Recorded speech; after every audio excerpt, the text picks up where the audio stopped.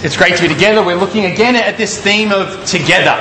That's our theme for the year, and we'll be starting a campaign. Thank you, appreciate it. We'll be starting a campaign in March, looking at this idea of renewal, and again but under the theme of together, but renewal. But so until then, we'll be looking at a few more ideas of together. Currently, quite a few of the teen disciples are actually away at the UK Teen Disciple Retreat. I'm sure they're having an awesome time. And also the Vassels are up in Glasgow. They're with the church there, worshipping and teaching up there. So please be praying that they have a safe trip back. We also have the North Family Group. North Family Groups are meeting in Sutton Coldfield Friday night at Clifton Youth Centre at 7 p.m. And so make a note of that. Also, we have a special announcement. We have Chris and Bernie from the London Church. If you guys want to stand up.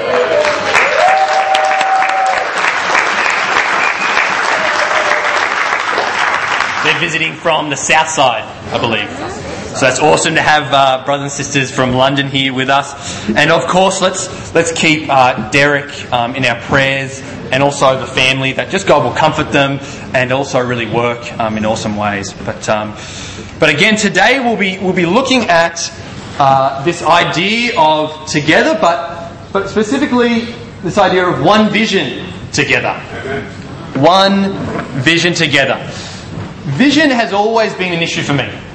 And you may not know that because I wear contact lenses. I fooled you all. But I have terrible... If I had my contacts off, I'd barely be able to see you guys. You would just be all blurs. I wouldn't be able to... Maybe, but no, I probably wouldn't be able to pick out who you are. My eyes are terrible. But I didn't actually even know that they were bad. It wasn't until university when my parents noticed I was always squinting at the TV, at everything. And I didn't even realise that my eyes were bad. And just because it was that slow fade over time. And eventually, my parents, after they realised, said, well, you've got to go get your eyes tested. And so we did, and got my eyes tested. And finally, at the age of 18, I got a pair of glasses. But I can still remember that first time of putting glasses on. If that's been like for you, you'll know what I'm talking about. Where you're just like, oh my goodness!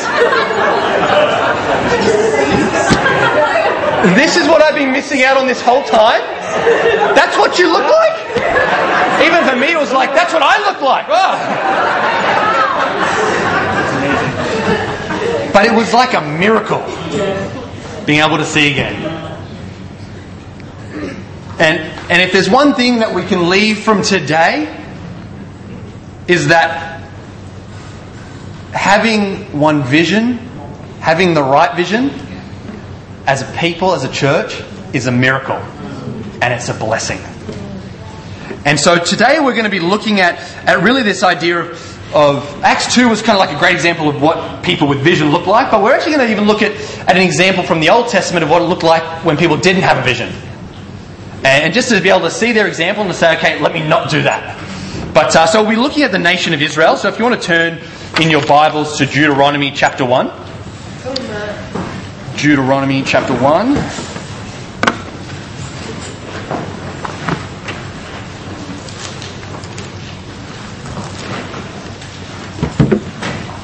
And up until this point, the nation of Israel had come out of Egypt. They've been in slavery for around 400 years. They'd escaped by the grace of God through the parting of the Red Sea. And then they were in the desert, wandering for 40 years. And this was a period, if you've read this before, a period filled with complaining, grumbling, not trusting God, not trusting Moses who was leading them. And it was just a mess. And here we come in at Deuteronomy chapter 1 in verse 1. And basically we see sort of this moment after kind of 40 years and 11 months of wandering up since leaving Egypt. And it says in verse 1, it says, "These are the words Moses spoke to all Israel in the wilderness, east of the Jordan, that is in the Arabah, opposite Suf, between Paran, Tophel, Laban, Hazeroth, and Dissahab. It takes 11 days to go from Horeb to Kadesh Barnea by the Mount Seir road. Don't know why I told that, but that's a fun fact for you. In the 40th year, on the first day of the 11th month, the 40th year, Moses proclaimed to the Israelites all that the Lord had commanded him concerning them. This was after he defeated Sihon, king of the Amorites, who reigned in Heshbon, and at Edrei had defeated Og, king of Bashan, who reigned in Ashtaroth. East of the Jordan, in the territory of Moab, Moses began to expound this law, saying, "The Lord our God said to us at Horeb, 'You have stayed long enough at this mountain. Break camp and advance into the hill country of the Amorites. Go to all the neighbouring peoples in the Arabah, in the mountains, in the western foothills, in the Negev and along the coast, to the land of the Canaanites and to Lebanon, as far as the great river Euphrates. See, I've given you this land. Go in and take possession of the land the Lord swore he would give to your fathers, to Abraham, Isaac, Jacob, and to their descendants after them.'" Again, 40 years of travelling in the desert. And you get to this point, and Moses, he says, "You've stayed long enough. The time has come to leave the mountain." And you kind of wonder what had been going on for 40 years of getting to this point. The Israelites, they've done multiple different things, but they definitely fallen into a very predictable pattern. Years of going around in circles. They had little more to look forward to other than some quail and manna falling from the sky. That was about it. And years of going around in circles, and some of the stuff they looked forward to was Mount Horeb. And that's probably why they were there for so long. And to them, this mountain would have been like a landmark. They would have seen it a lot. Seen it often. And places that we see a lot and see often, we can feel comfortable. So this would have been comfortable, secure, it was home. But it was also a reminder that they were wandering. That they were wandering around in circles. And so our first point is divided vision. Divided vision. And you imagine as children grew up with the nation of Israel during this 40 years, you can imagine them saying, "Hey, Mum, Dad, didn't we pass that mountain? Every year on your birthday, there's Mount Horeb, the birthday mountain." Why do we keep just going around? What's going on, Mum? What's going on, Dad? Well, yeah, we want to go into the promised land, but we haven't. And you just imagine the confusion day after day, year after year, travelling a lot, but going nowhere. And then this big moment comes that we read in Deuteronomy 1. Time to enter the promised land. Finally. And so what do? If you know the story, they send 12 spies into the promised land. And here we'll read, if you guys want to turn with me, to Numbers, we can't really read it, Numbers 13, verse 26 to 33. Here we'll read what happened when the spies came back. In Numbers 13.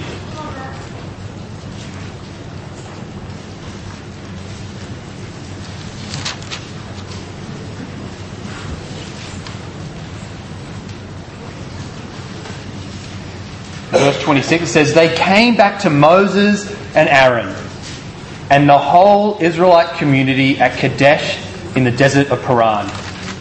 There they reported to them and to the whole assembly and showed them the fruit of the land. They gave Moses this account. 'We went into the land to which you sent us, and it does flow with milk and honey. Here is its fruit. But the people who live there are powerful, and the cities are fortified and very large. We've even saw descendants of Anak there, and the Amalekites live in the Negev, the Hittites, the Jebusites, the Amorites live in the hill country, and the Canaanites live near the sea and along the Jordan.' Then Caleb silenced the people before Moses and said, we should go up and take possession of the land. For we can certainly do it. But when the men who'd gone up with him said, we can't attack those people. They're stronger than we are. And they spread among the Israelites a bad report about the land they had explored. They said the land was explored, we explored, devours those living in it. All the people we saw there are of great size. We saw the Nephilim there, the descendants of Anak come from the Nephilim. We seemed like grasshoppers in our own eyes, and we looked the same to them. The report that these 12 spies bring back after 40 years, you think, we're so ready to go. They go in and they even have that moment of, it's true. What God says was true. Milk and honey. But here we see this divided vision. Because they trust God with that, but then they say, but I don't think we can actually take the land. Even though God has said that we can. They had this divided vision. And then if you look down in verse 1 of chapter 14, reading from 1 to 2, it says, that night all the members of the community raised their voices and wept aloud. All the Israelites grumbled against Moses and Aaron, and the whole assembly said to them, if only we had died in Egypt or in the wilderness. Then going down to verse 6, it says, Joshua son of Nun and Caleb son of Jephunneh, however you say that word, who were among those who had explored the land, tore their clothes and said to the entire Israelite assembly, the land we passed through and explored is exceedingly good. If the Lord is pleased with us, He will lead us into that land, a land flowing with milk and honey, and He will give it to us. Only do not rebel against the Lord, and do not be afraid of the people of the land, because we will devour them. Their protection is gone, but the Lord is with us. Do not be afraid of them. Epic speech. Surely, but verse 10, but the whole assembly talked about stoning them. Then the glory of God appeared at the tent of meeting to all the Israelites. Wow. Again, there's this hope, this struggle, this divided vision of where we should go, what we should do. And then in verse 20, the Lord replies into response to their divided vision. He says, I've forgiven them as you asked, but nevertheless, as surely as I live, and as surely as the glory of the Lord fills the whole earth, not one of those who saw my glory in the signs I performed in Egypt and in the wilderness, but who disobeyed me and tested me 10 times, not one of them will ever see the land I promised on oath to their ancestors. No one who has treated me with contempt will ever see it. But because my servant Caleb had different spirit and follows me wholeheartedly, I'll bring him into the land he went to, and his descendants will inherit it. Since the Amalekites and the Canaanites are living in the valleys, turn back tomorrow and set out toward the desert, along the route toward the Red Sea. Man, it's this sad story, isn't it? Where these people, they were so close, and yet there's that moment where they say, we can't do it. We don't trust God with this. And so God says, all right, well, time to go back out into the desert. And you think, oh my goodness, this divided vision, and it spread and it split the people apart. And I think that the people really liked the idea of the milk and honey part, as we read, but were scared and sort of faithless. Yeah. And you see, I think the trouble was they didn't actually have the right vision. Most of the Israelites got caught up in the vision of milk and honey and not the right vision that God actually had for them. And we see what this vision is in Exodus 19. It says, then Moses went up to God, this is in verse 3, and the Lord called to him from the mountain and said, this is what you are to say to the descendants of Jacob and what you are to tell the people of Israel. You yourselves have seen what I did in Egypt and how I carried you on eagle's wings and brought you to myself. And he goes on to say how they're this chosen people, a royal priesthood. But right here, I believe this is the vision that God has for them and for us. That last little bit. To be brought to be with God. That's the vision that they lost.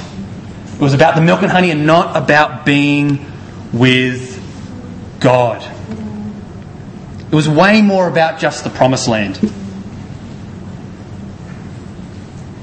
It was about being with God. It was never supposed to be a place, but that one vision wasn't just about great times in the promised land. It was that they were going to be God's people, His chosen nation, His royal priesthood, His treasured possession. And they lost sight of that, and they just saw all the difficulties.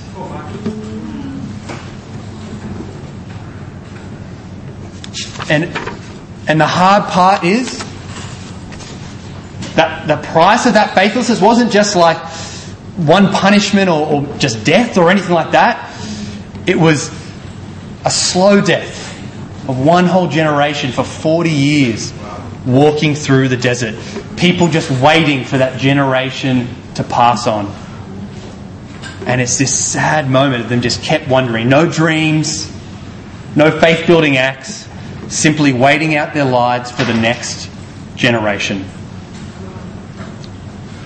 Again, the issue wasn't that they weren't busy. They would have been busy. They would have had marriages still they would have been doing. There would have been children born. There would have been things to take care of, tents to set up, all that sort of stuff. So they were busy, but beyond those daily duties, they just wandered. Instead of God being Lord, I believe routine became Lord. But in Deuteronomy 8 it shows that God actually took care of them. He still sent manna and quail down from heaven. And you think, wow, so it wasn't that He didn't care, He still loved them so much. So He wasn't punishing them by taking away that stuff, but He was punishing them in the sense of, well, not punishing them, more disciplining them to show what a life without vision really looks like. Wandering for 40 years.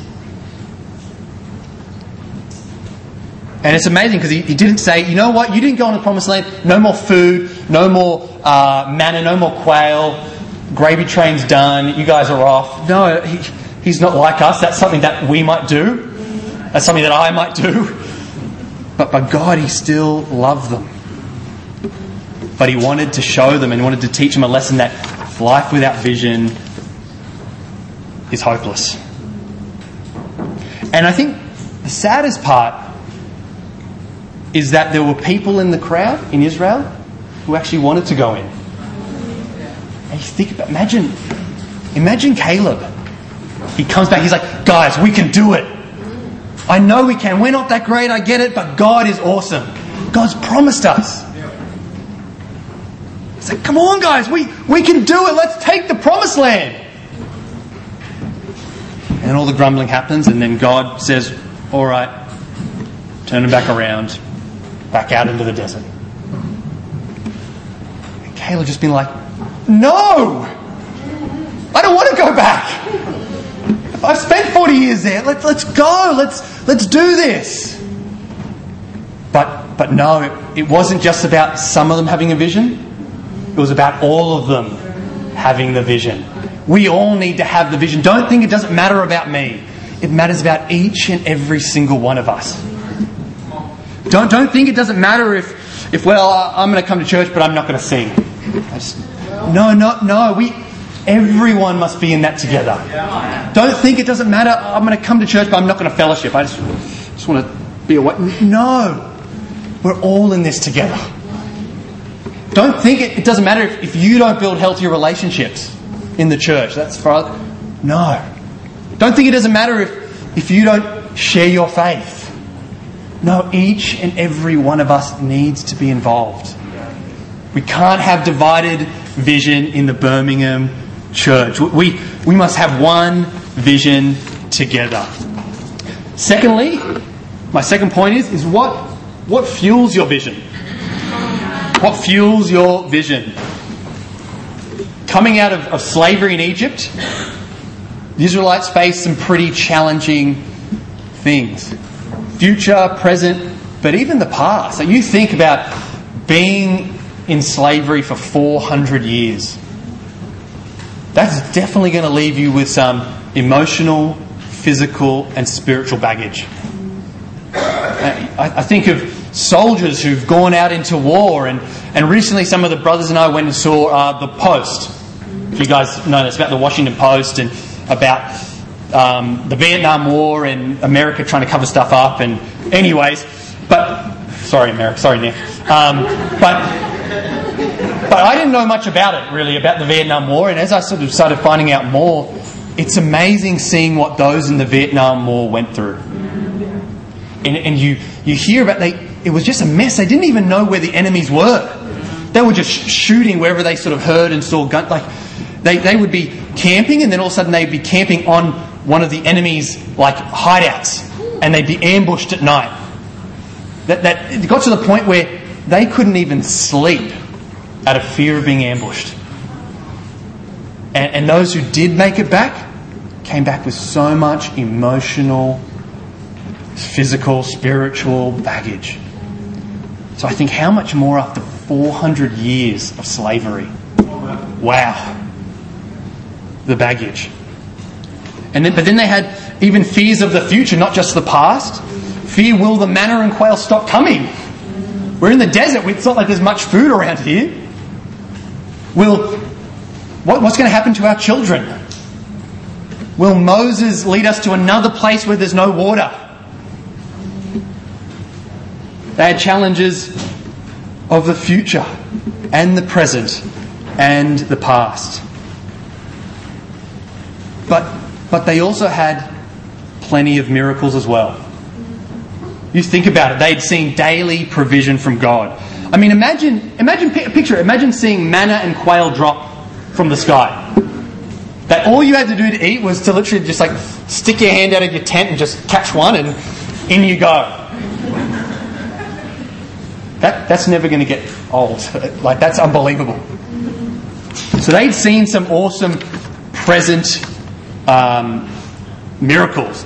Their past miracles, parting of the Red Sea, God destroying the most powerful nation, Egypt. Wow, they've seen the past as well. And then there was the present and the future, but even in the present, the pillar of cloud and the pillar of fire and the cloud, which was this confirmation of God's presence. So they had the miracle knowing that God is with us. And it's so funny though, because if you've read, you'll know that so often the Israelites say, "Where is God?"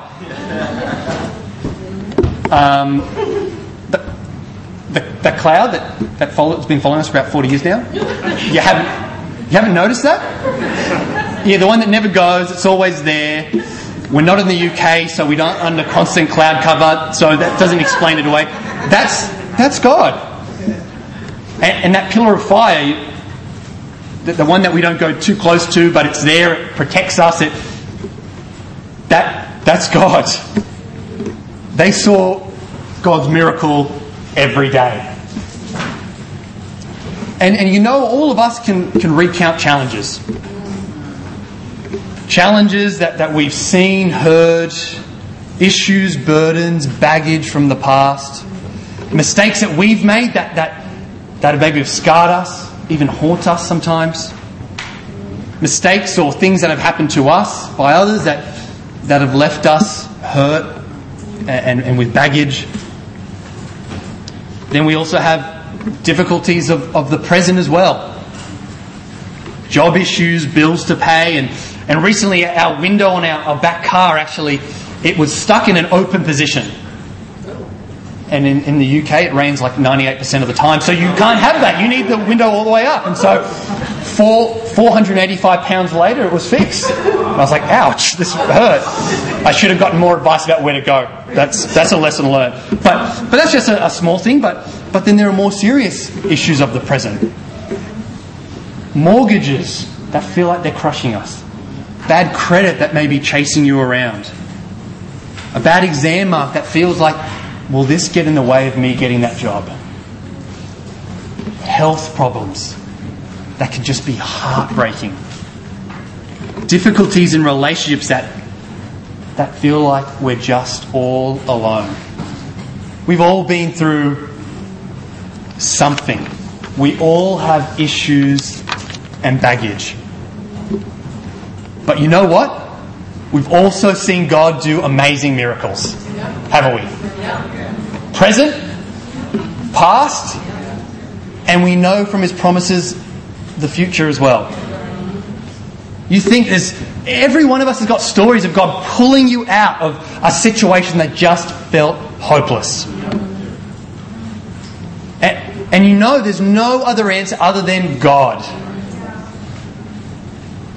And then there are stories of salvation.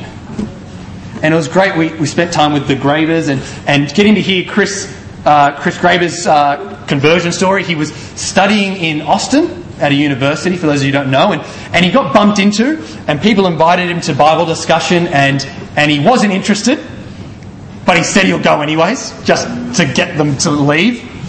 And anyways, but it wasn't that day, so 2 days later, and thought he'd probably escaped, and then those two guys again were on their way to Bible talk, and they bumped into him again. Said, "Hey, we're on the way to Bible talk. Do you want to come?" Okay, I guess I probably should. Didn't want to, I believe, but went, was blown away by God, and here he is, a disciple, married to a disciple with kids in the Birmingham church. And that's just one story. We all have those stories. And we can't forget the miracles of the past.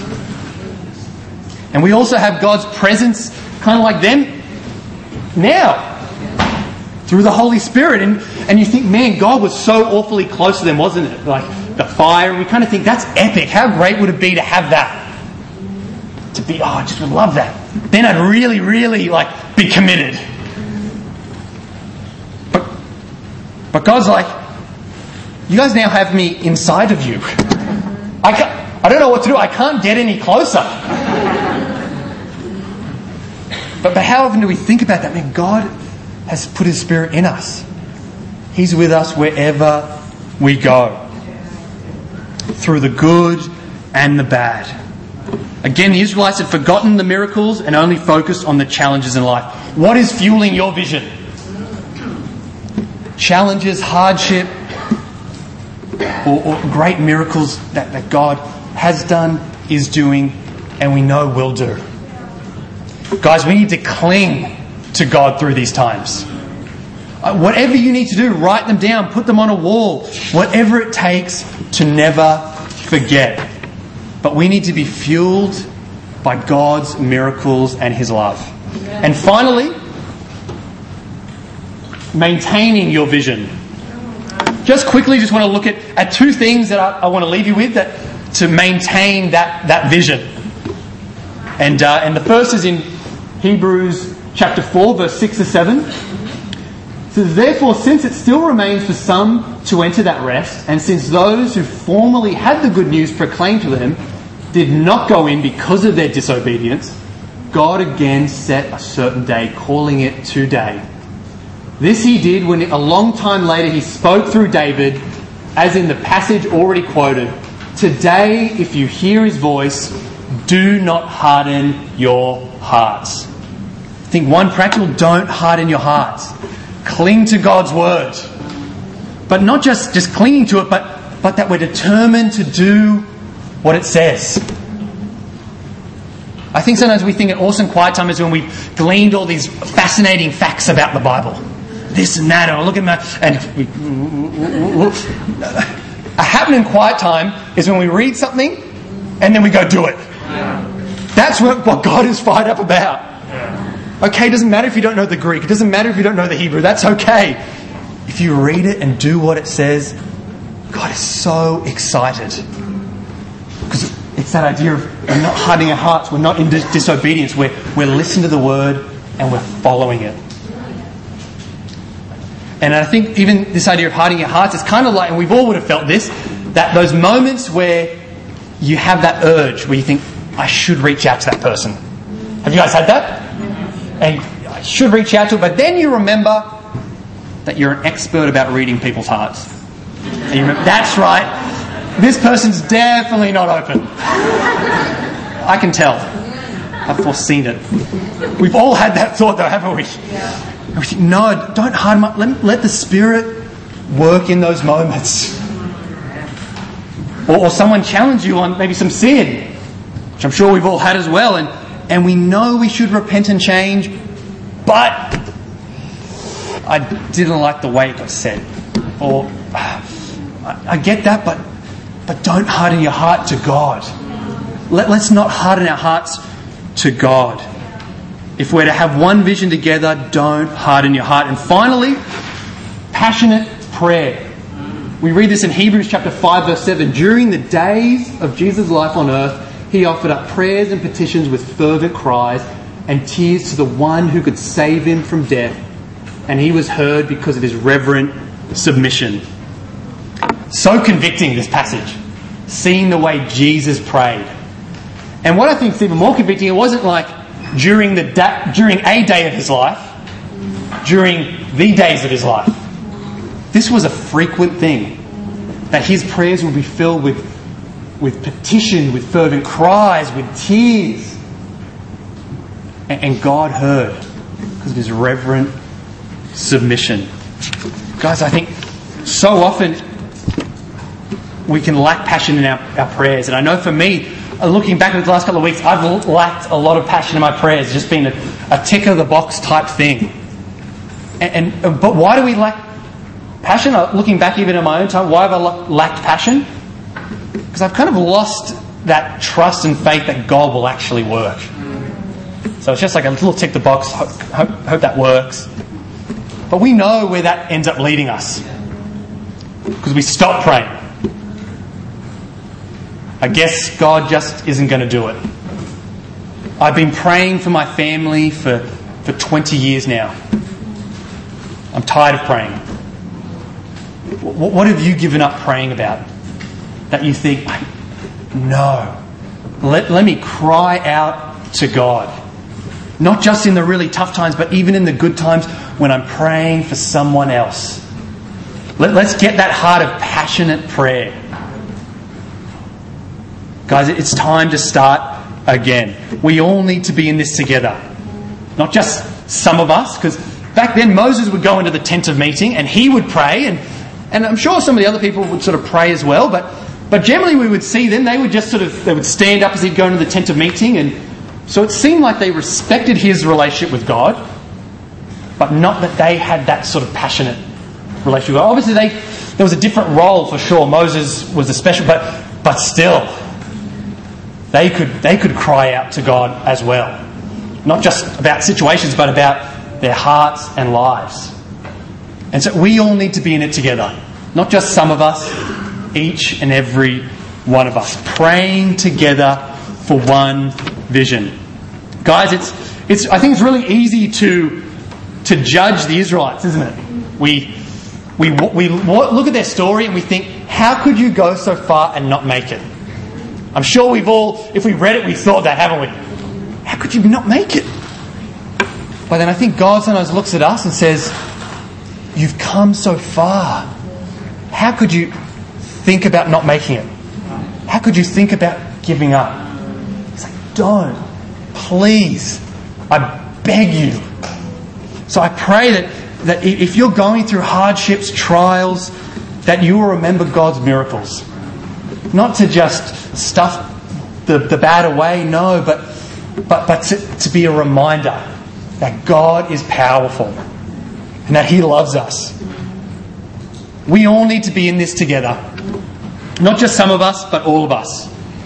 To have that one vision for the Birmingham church, that we will be with God and that we will spread that message to the lost world. And we will see God do amazing things in the Birmingham church. If together we have one vision, amen.